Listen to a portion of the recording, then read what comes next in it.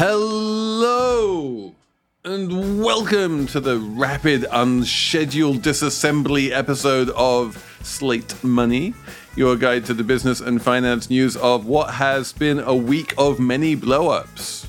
I'm Felix Salmon of Axios. I'm here with Emily Peck of Axios.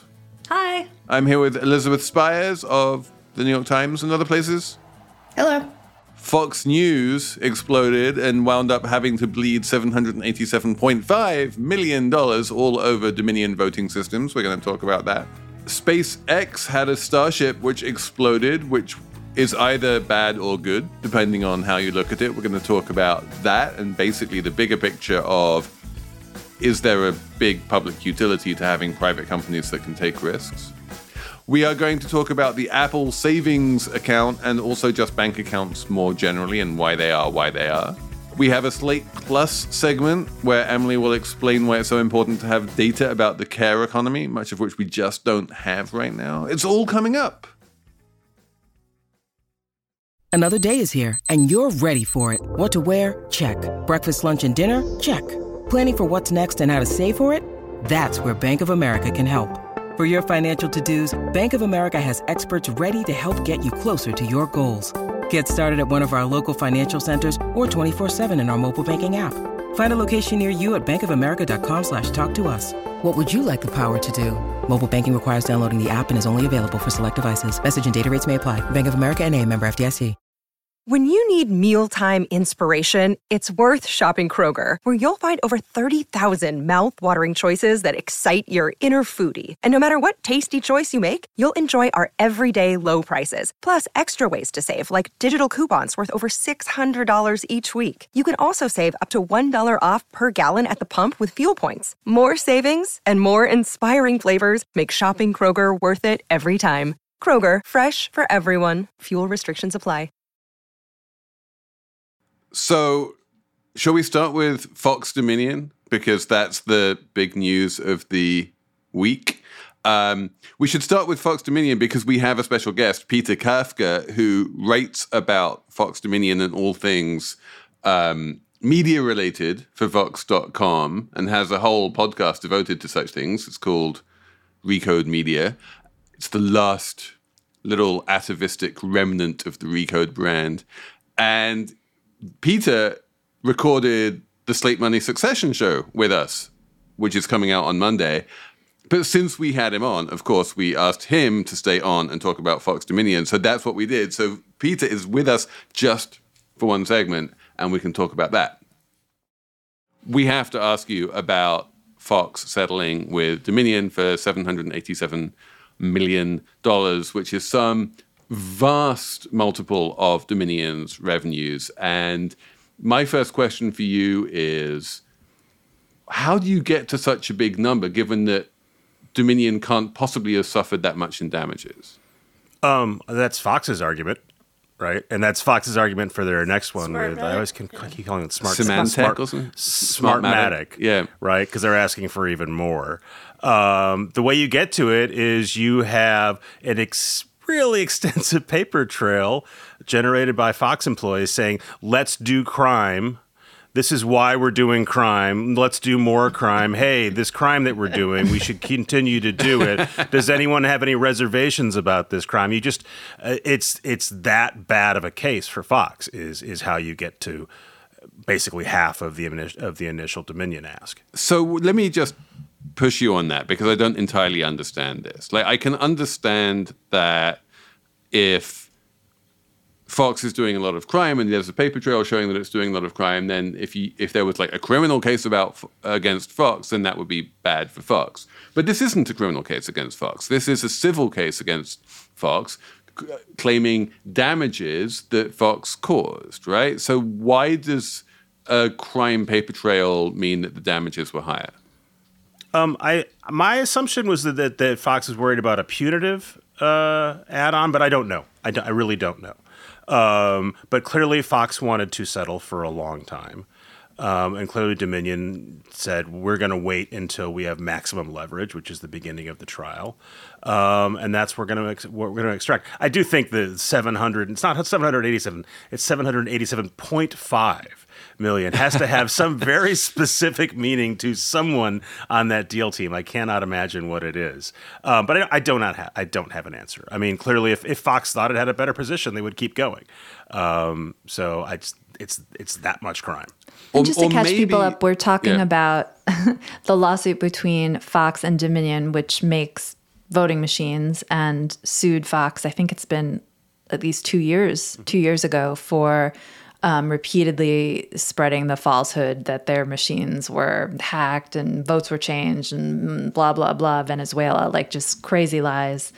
And then everyone expected to go to trial, but it didn't. And Dominion leaked or shared a lot of text messages between Fox News hosts that were really embarrassing to Fox, where the hosts like Tucker Carlson and who else basically admitted that they knew these were lies, which is like the key thing you have to you have to prove show in a defamation malice case. Is the line just so people know what we're talking reach. about. And then it's settled at the last minute, right, when they were actually in court about to go to trial. Very dramatic. The thesis is it plausible that the actual damages that Fox would have been awarded in trial would have been related to Dominion's revenues and therefore much smaller, but that Rupert Murdoch in particular was willing to pay an extraordinarily large amount of money to make this case go away just because he didn't want to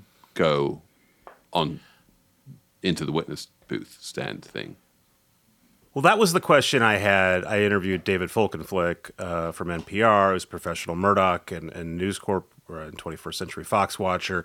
And my question to him is, why would Murdoch and Murdoch Land care about being embarrassed? They run Fox News. The whole premise of Fox News is we make our own reality. Only what we say happens here. Everything that doesn't happen on Fox News doesn't exist or is a lie. All those embarrassing headlines that came out, which everyone was shocked again to discover that things were not above board at Fox News. That's already out there. What could possibly be yet to be exposed? And Folkenflik pointed out that one, it's one thing to have Rupert Murdoch in a deposition in a fairly controlled environment. It's different to put him in a courtroom where he might go full Jack Nicholson. And two, that there are a ton of redactions in the stuff that was floated out by Dominion earlier this year. And so there might be even more embarrassing stuff. I still have so bought into the Fox News / Republican we create our own reality argument that I'm still not convinced that they didn't want to just brazen it out. But obviously they didn't, because they paid so much money to make it stop. And have said, and they're also signaling, we will do this for the other, we're going to do this for Symantec too, or Smartmatic. I keep confusing. It's such a good point, because it's not even clear, the Fox News audience even really was aware of the suit at all. How would they know about it? Yeah, how would they know? It was covered for 6 seconds on Fox or something after it settled. Or not at all. Yeah. So the only way they'd know is because they realized that Lou Dobbs got fired. It does seem like almost a lot of the coverage is sort of like wish fulfillment, almost from the media, the non-Fox media. Just sort of gleefully running with the text messages, gleefully running with the stories, trying to frame this as a win for Dominion when it's really just a win for the private equity company that owns Dominion, and a loss because we don't get to find out the stuff that David Folkenflik is talking about, right? But it's also weirdly a win for press freedom, right? We don't want journalism companies losing defamation cases in general, or defamation cases being easy to win. I don't know, the size of the settlement makes it less of a win for press freedom, but at least there's no judgment and guilty verdict.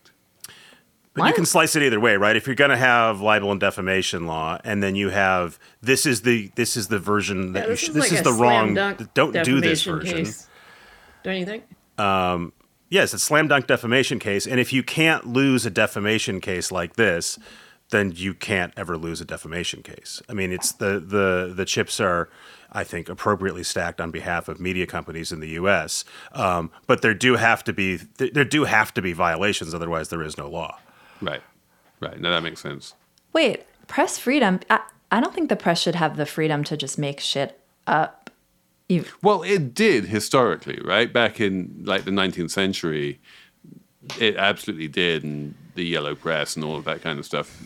People just made shit up all the time, and then eventually, these torts were created. But as the standard is you're allowed to make mistakes. Yeah, right. Of course. What you can't do is publish stuff you know is wrong, or publish stuff where you don't know if it's right, but you don't try to. That's the reckless part, right? Where you don't try to find out if you're right. And traditionally, a media company would say, "Well, we did our best to find out.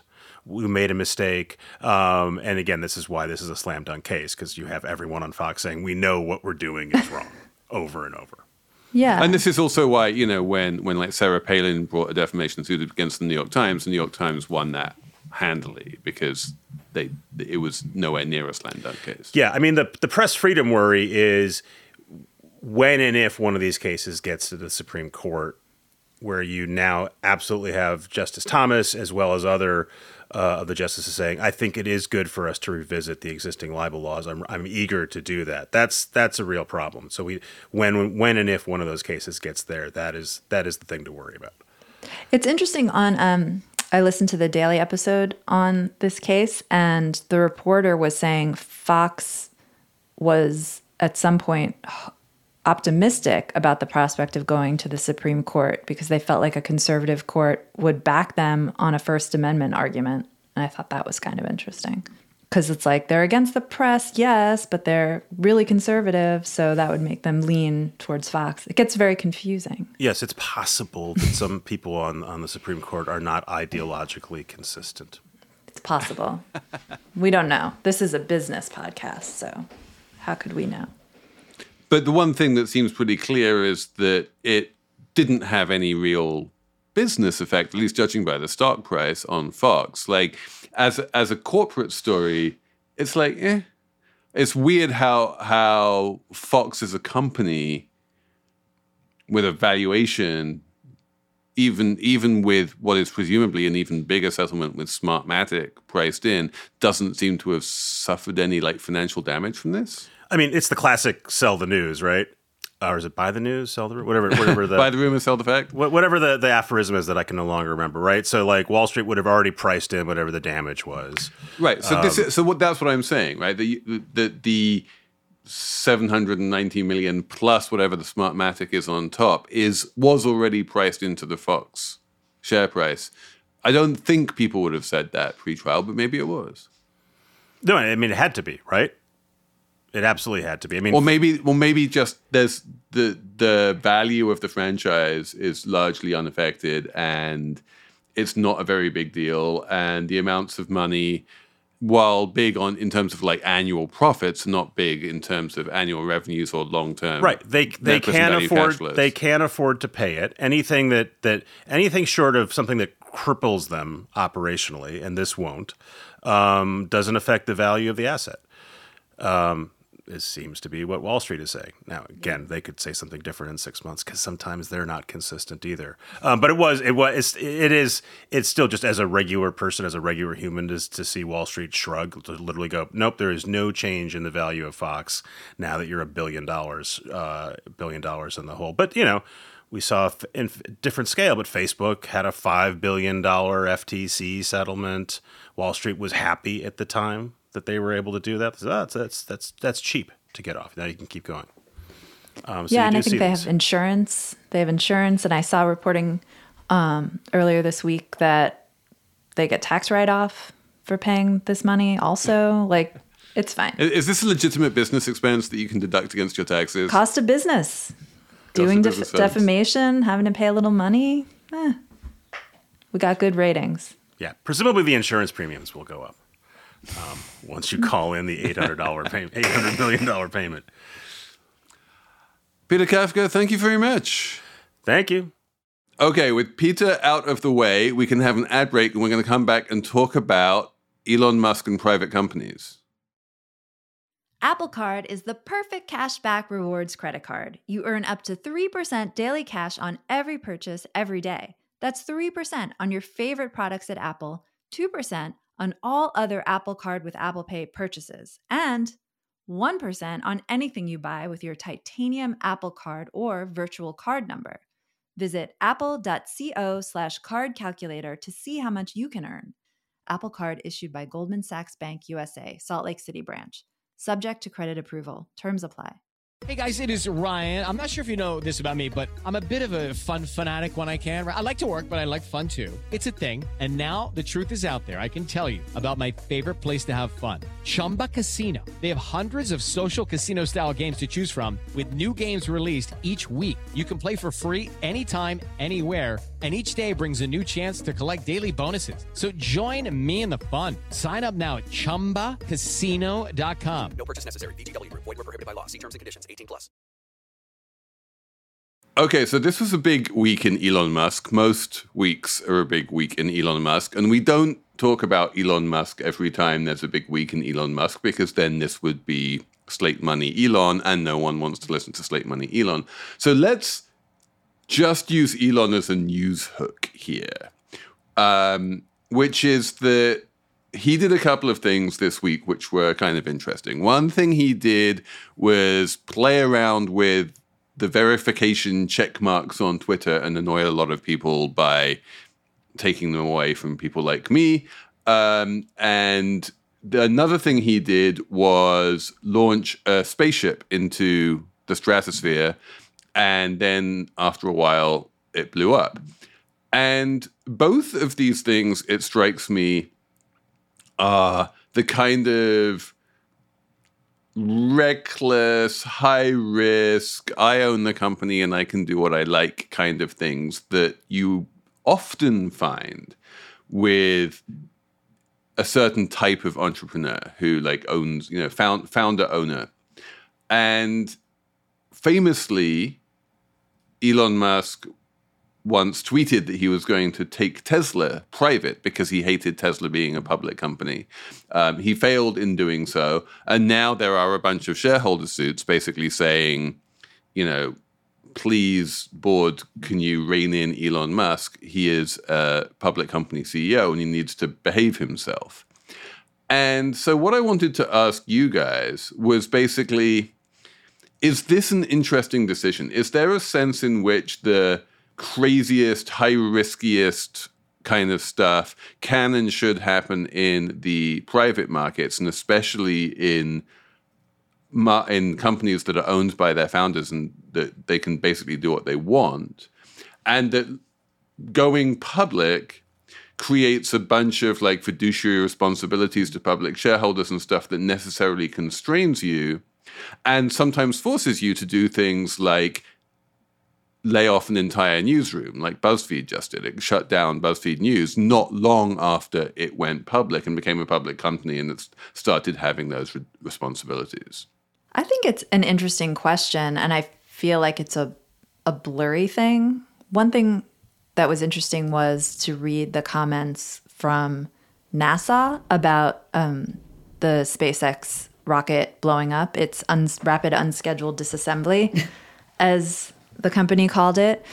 Wait, can we just like very briefly, because that's such a glorious phase, was that SpaceX being ironic, or were they just doing that kind of euphemism thing that you often find in the space industry? I believe it was the euphemism thing. He's used that phrase before as a joke, and then I think he just recycled it under the circumstances. Okay, so it was a joke. Okay.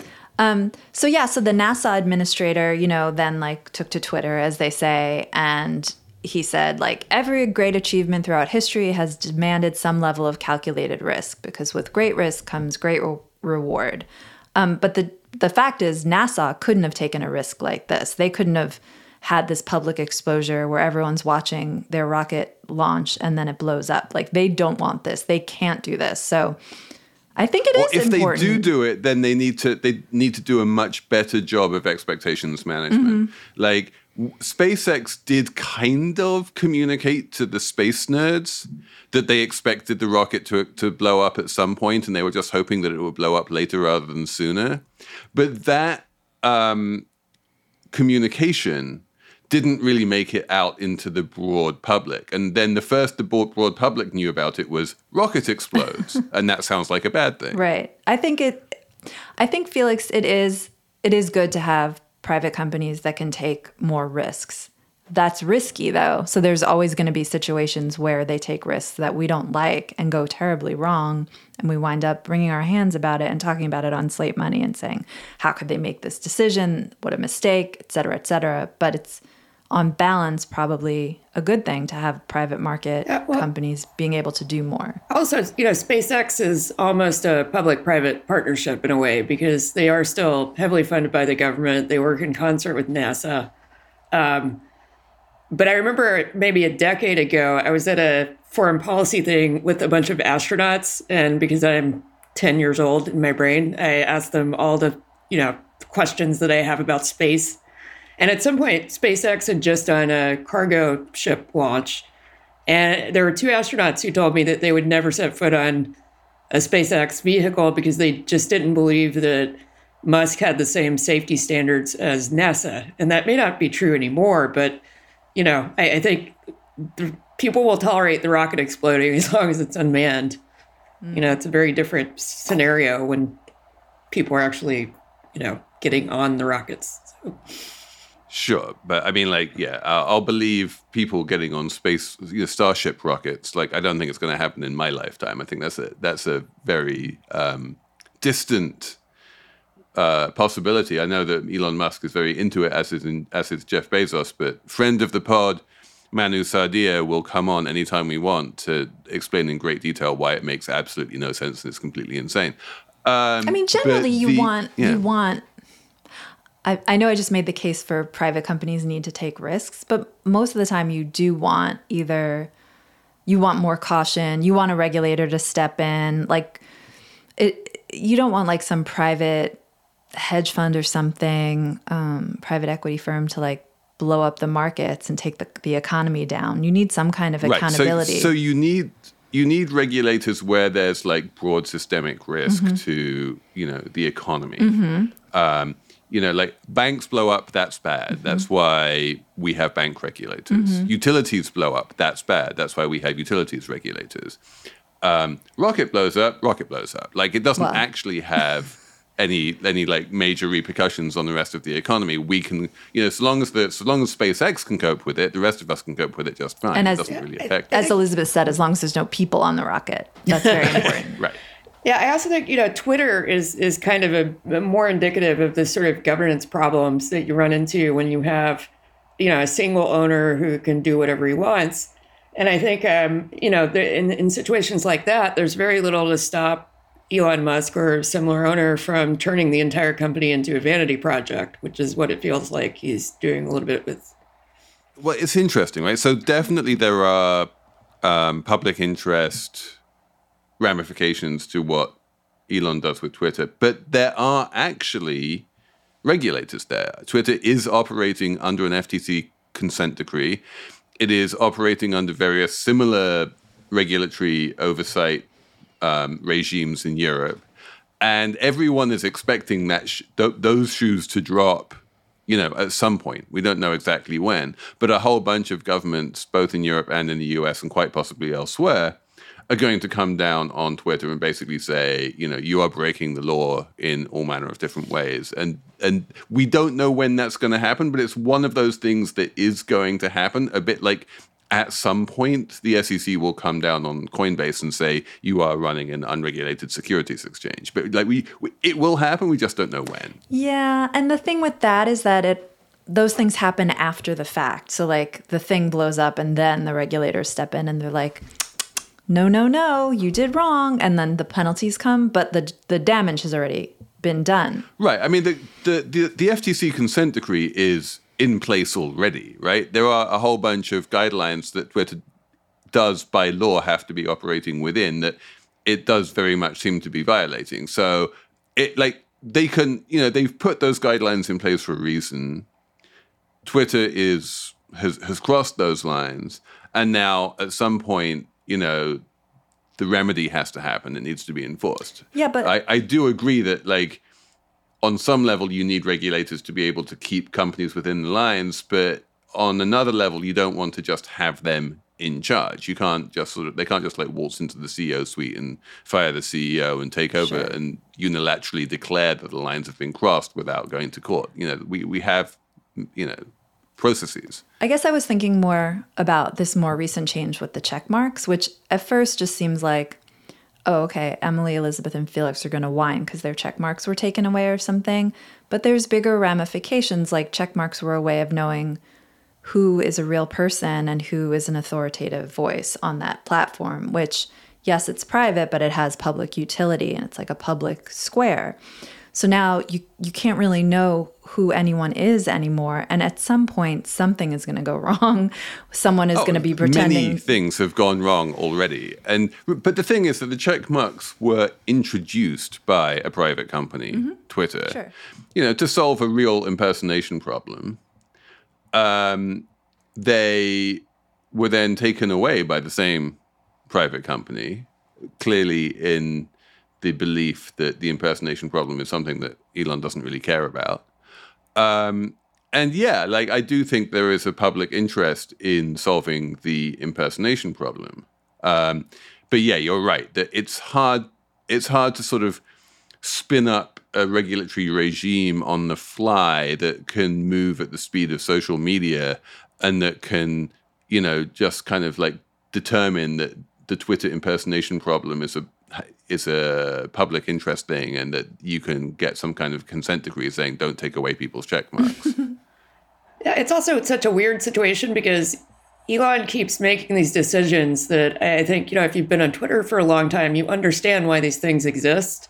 And surely he has people internally who are explaining to him that, the checkmark regime was really about, platform integrity and stopping the impersonation problem.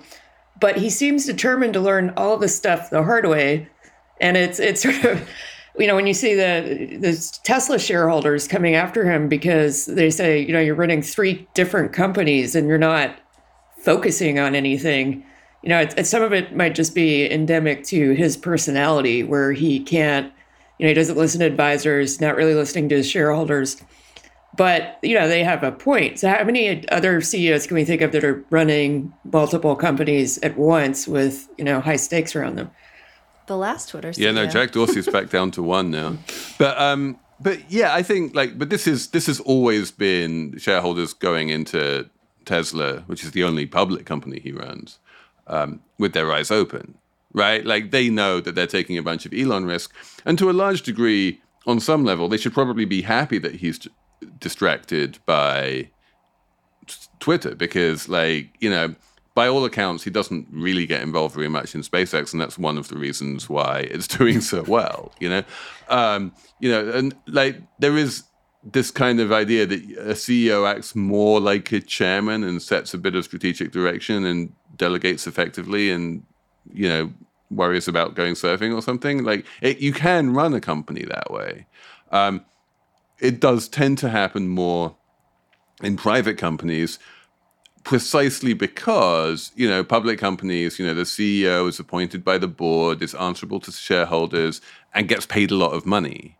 And the shareholders want to feel like that person is working hard for the money. In private companies, it doesn't really work that way. You own the company anyway.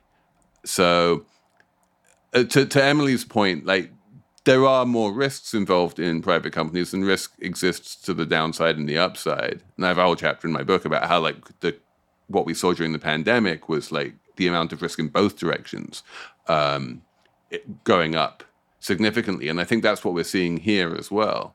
And I definitely take Emily's point that when it comes to big companies, you kind of want them to be less risky. One of the very strong findings in the literature, for instance, is that public companies are much better when it comes to DEI issues, things like board-level diversity and senior executive diversity, than private companies are.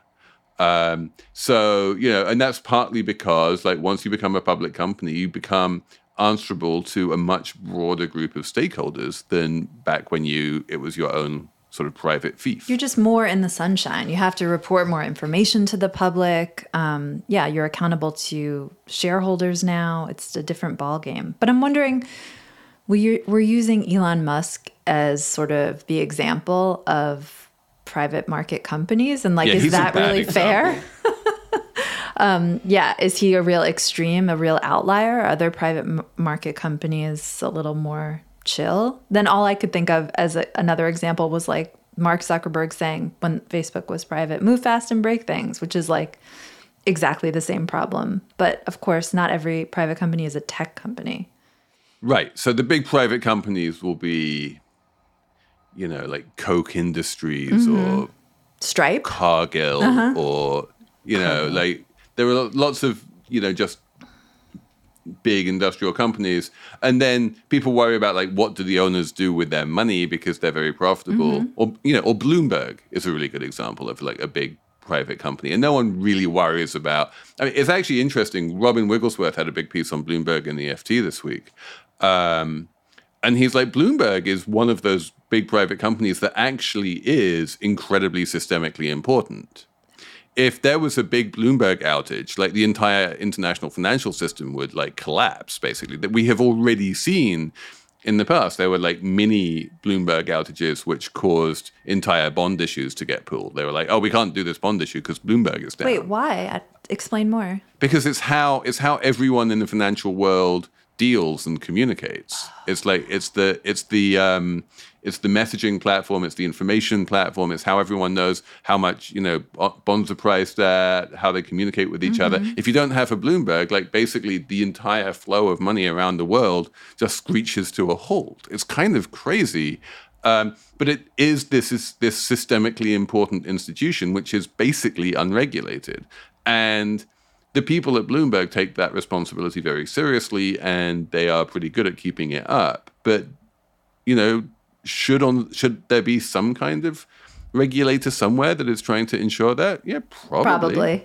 There probably should be. And a lot of these companies should have to report information to the public, just like public companies do. Probably.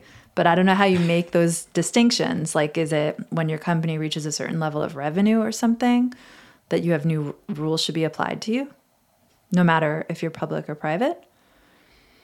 Most private companies have bond issues. And the minute that you have bond issues, then you have a relatively detailed degree of reporting requirements. You still come out with those 10 Qs and that kind of thing. Okay. But yeah, if you're Bloomberg and you're just throwing off billions of dollars of cash every year and you have no need to borrow money, then you don't even have that. Interesting. And then someone writes an article about you, that you're a dark something, a dark bank, a dark this, a dark fund. And then everyone pays attention for at least a minute.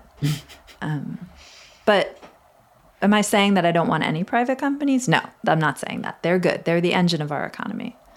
We need them. They are, and they're definitely the engine of growth. And most companies are private companies. Right? This is the thing we have to remember. The vast majority of companies in the United States now and for all of history have been private. Right. And we want that because the public companies don't take risks and they don't innovate. You guys used to talk about that more in the earlier regimes of Slate Money, is my recollection, right? It's not even that like we want it because public companies don't take risks. It's more that just like that's how companies are formed, especially over the past 20 years or so. It's become pretty expensive to go public. It's become pretty expensive to do all of the reporting that is required of public companies. Oh, you're talking about Enron. Most companies just aren't big enough to be able to afford those expenses. Sarbanes-Oxley, I think you're talking about. Starbucks. There you go.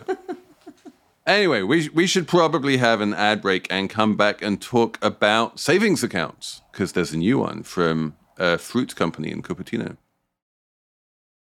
This episode is brought to you by Progressive Insurance. Hey, listeners, whether you love true crime or comedies, celebrity interviews, news, or even motivational speakers, you call the shots on what's in your podcast queue, right? And guess what? Now you can call the shots on your auto insurance, too.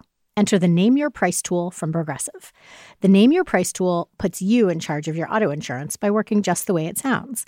You tell Progressive how much you want to pay for car insurance. Then they'll show you a variety of coverages that fit within your budget, giving you options. Now, that's something you'll want to press play on. It's easy to start a quote, and you'll be able to choose the best option for you fast. It's just one of the many ways you can save with Progressive Insurance. Quote today at Progressive.com to try the Name Your Price tool for yourself and join over 28 million drivers who trust Progressive. Progressive Casualty Insurance Company and Affiliates. Price and coverage match limited by state law. Okay, so Apple is getting into banking. Emily, you were kind of shocked by the amount of press surrounding the Apple savings account. Tell me what you saw. I saw a lot of stories in the business press, at least, about Apple's new high-yield savings account. It's a 4.15 annual percentage yield account, and there was just a lot of excitement and hype about it. And I was I was taken aback by the excitement and hype. You can get 4.25, 4.15 from other places online. I mean, they're not name brand. They're not Apple. So I didn't really understand why everyone was so excited. And Felix was just kind of like, it's Apple, that's why. I think that's kind of what you said. No one else was as surprised as I was by the hype over the Apple savings account. Apple is a cool brand. Like there's no bank or equivalent that I think has the same level of status or, cult following. Right. So it's like people who normally don't care about any of this are like, ooh, Apple's doing 4.15. That seems really great. Oh my gosh. Wow. We can have this amazing thing. Then I went into this like spiral where I started realizing that I really like Apple Pay. And then I felt like an Apple booster. And then I said, someone needs to write about this. Probably not me. And then I wrote about it. Yes. Check out Axios Markets this morning. I have a big piece about how high yield accounts work, both high yield savings and high yield checking. It's very interesting in that Apple, which has always painted itself as being a sort of consumer-friendly disruptor in the finance space, has wound up reinventing the sort of consumer-unfriendly aspect, some of the consumer-unfriendly aspects that we've seen in the banking industry for decades. Specifically this idea that you need a checking account and a savings account, and you do your transactions out of a checking account that normally pays basically zero interest, and that if you want to earn interest on your money, you need to take it out of that checking account where you can't use it anymore and it doesn't provide any kind of cash cushion, if you get something taken out of your account, like a mortgage payment, and you need to move it out of that. You need to move your cash out of your checking account and put it into a whole different account called a savings account that you can't transact from. So there's this weird unidirectionality to the Apple savings account where the Apple Card pays these little daily cashback dividends. You can send them into your savings account so that they start earning 4.15% yield, which is great. But the thing about an Apple Card is it's a credit card. You really should be paying it off in full at the end of every month. And you have savings by definition, right? Because you have a savings account. And maybe you want to use those savings to pay off your credit card bills. Can you do that? No. You can't just press a button and pay your Apple Card with your Apple savings account because it's a savings account, not a transaction account. So you need to go through, you need to take money out of your savings account, put it into your checking account, put it into your Apple Cash account or whatever, and then pay off the card. And it's just like a pain in the ass. It's not necessary. Why set it up like this? And the answer, of course, is that what Apple wants is for everyone with cash in their Apple Cash accounts to just keep it there, lending the money at 0%. And they don't want to pay interest on that money. And that's the move by banks all over the land, Felix. That's what I gleaned from reading your piece. Banks offer these high-yield savings. Some banks offer high-yield savings account rates to attract new customers, but they're hoping that their current customers won't realize that, and they'll just stay with their money in checking or in a legacy savings account, which has a really low rate, and they won't have to pay that much money. overall. Yeah, no, one of my favorite examples here is the Capital One savings account called 360 Premium Savings. You can get 3.5% on it. But if you've had a Capital One account for a while, your savings account isn't 360 Premium Savings, it's 360 Savings. There's no real difference between them except for the name, but the 360 Savings account pays 0.3%. Why is Capital One paying such a low interest rate to its savers? Because it can. Mm-hmm. And I'm wondering now, I think people are finally starting to move their money out of those really low paying savings accounts, but not that many people. As far as I can tell, it's companies that are moving money out of banks in search of higher yields and not individual customers so far that are doing it. Well, I mean, individuals are doing it more. One of the things that happened during the Silicon Valley Bank collapse was that people suddenly did realize that having a bunch of money on deposit in the checking account was dumb, partly because, you know, if there was more than $250,000 in there, it wasn't insured, but also just because there are 5% yields out there in the treasury bill market, in money market funds, in savings accounts, and you know you can get 4 or 5% quite easily, and that's real money that you're leaving on the table if it's just sitting in your checking account.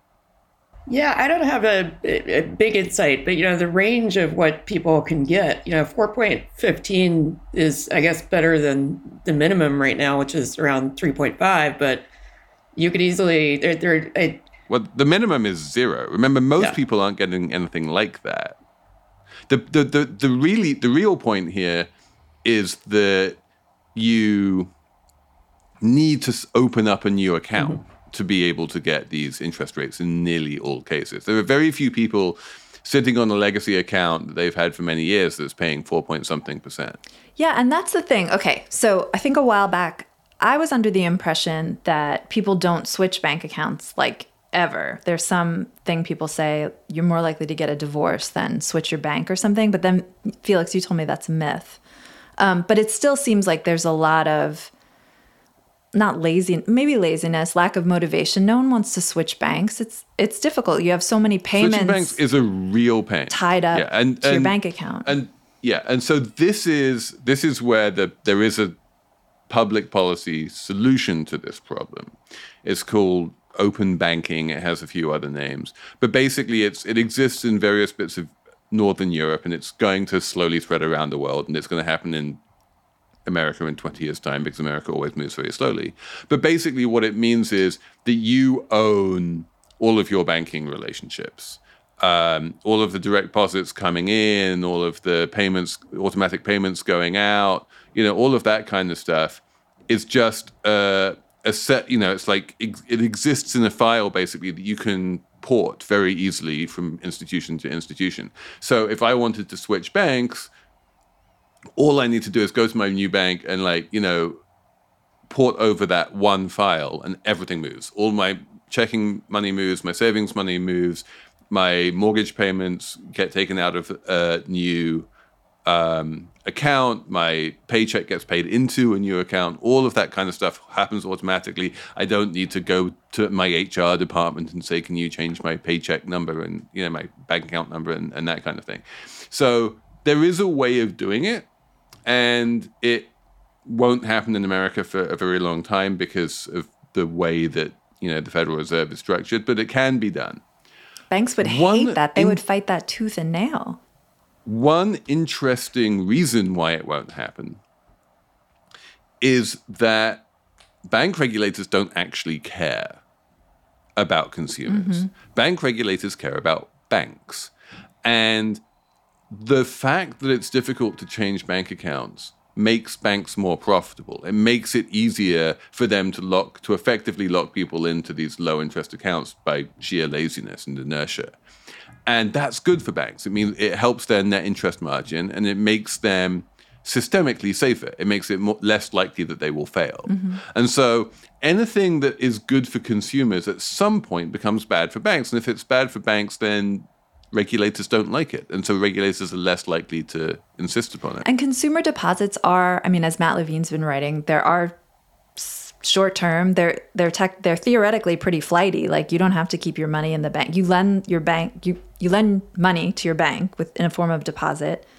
You can take it out whenever you want already. Like, doing what you're proposing would making it even easier, would put banks more at risk of bad stuff happening, which ultimately could be bad for consumers.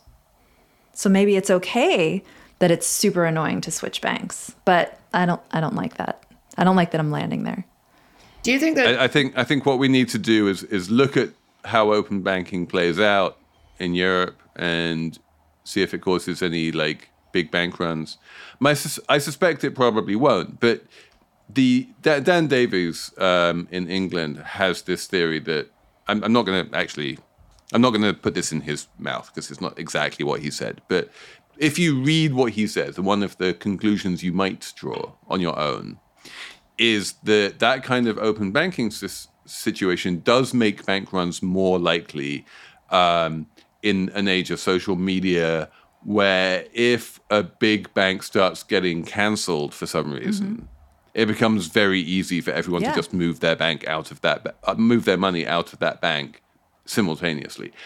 I'm not sure that would happen. I'm not sure that big banks really get cancelled on social media to the point where everyone pulls their money out, or that's really a risk. But maybe? I mean, like, we kind of saw something a little bit like that with Silicon Valley Bank. Yeah, that's what happened with Silicon Valley Bank. The bank got, canceled is probably a funny word, but it did. It got canceled on social media by startup CEOs and VCs.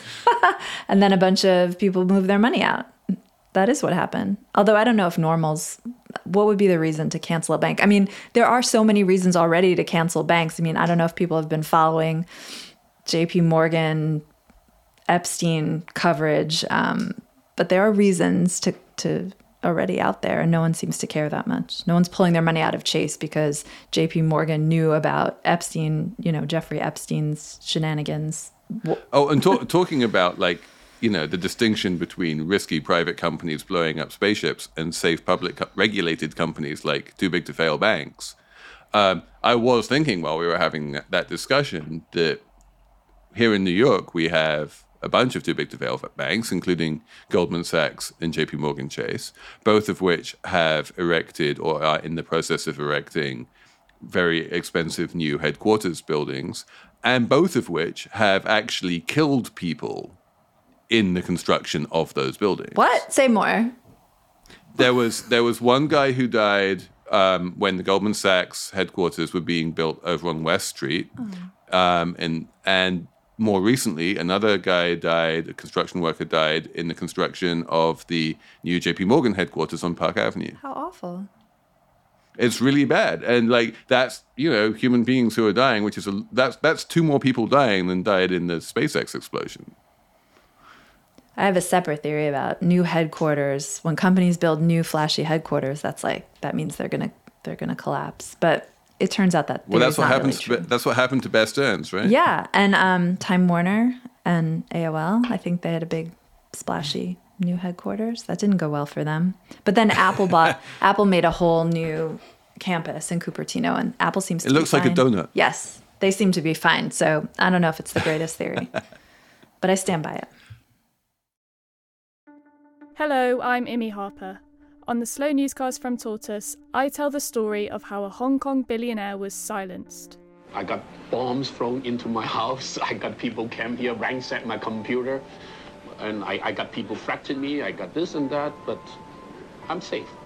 And what it reveals about the freedoms Hong Kong no longer enjoys. Listen to Hong Kong's rebel billionaire on the Slow Newscast, wherever you get your podcasts.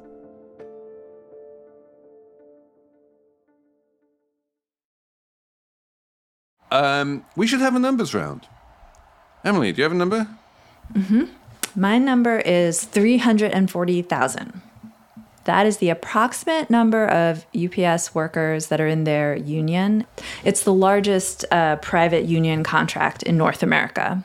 And they just started negotiations with the company UPS this week. So everyone is watching to see what happens because kind of sets the tone for labor generally in the country. And depending on what they get and how they do, if they go on strike, it would be the biggest strike in decades, I think. The last time their negotiations fell through was 1997, so it's probably not likely. And and their biggest issue is what the union calls a two-tier workforce, because UPS workers, drivers who work weekends, don't make as much money as drivers who work during the week. Part-time drivers make a lot less than full-time drivers. There's all these like little issues. So everyone's kind of watching this in the labor community. My number is 602,000, which is a bad number, but also kind of a hopeful number. So 602,000 is the number of people who died in Africa in 2020 of malaria, which went up from 2019 for the first time basically ever, or in the first time in like 20 years, because of COVID. And COVID made it much more difficult to provide bed nets and stuff. And so, malaria is a really, really nasty problem. And most of those people who died of malaria were children under the age of 5. And that is a big, nasty number and very preventable. And the good news is that now there's this new vaccine called R21. We finally have a malaria vaccine. It's taken decades to produce. And it has already been approved by both Ghana and Nigeria. It was developed by the University of Oxford. It is going to be produced by the Serum Institute of India. The Serum Institute is opening a factory to produce it in Accra, in Ghana. And while it's not a complete magic bullet, it does seem to be extremely effective, about 77%. You give it to babies between the ages of like 5 months and 3 years, and it really does stop you from dying of malaria or even catching malaria. So, a lot of people are very hopeful that this will really start bringing down the number of malaria deaths in the world, because the overwhelming majority of malaria deaths in the world are in Africa. That it will start bringing that down, because they've been kind of flatlining for the past decade or so. There was a lot of easy wins at one point, and then it just stopped going down. And I'm kind of hopeful anyway that this will help bring that number down to something humane. And it's one of the most deadly diseases in the world, malaria? The mosquito is by far the deadliest animal in the world. Oh, right. That always comes up in my family for some reason. Talk about it. It's not the shark. By far. Yeah. Not the shark. Elizabeth, do you have a number? Yes, 14.8 million, and that's dollars. And that's the amount of gold that was stolen recently from the Toronto airport, which is Pearson. Apparently, most of the gold that's mined in Canada goes through Pearson, and it was stolen from a cargo area, and the cops think that organized crime did it. But I see a headline that says gold heist, and I'm immediately into it. So that was my number. $14 million of gold? Mm-hmm. That must be heavy. How much does that weigh? 3,600 pounds. Oof. So this was not something you just like put in your jacket pocket and strolled away. No. They needed motorized vehicles to move this shit. Yes. Yeah, you need a plan for that. Was that? I mean, I'm trying to remember. Was that like at the beginning of Goodfellas, like stealing a whole bunch of gold from an airport? The Lufthansa heist.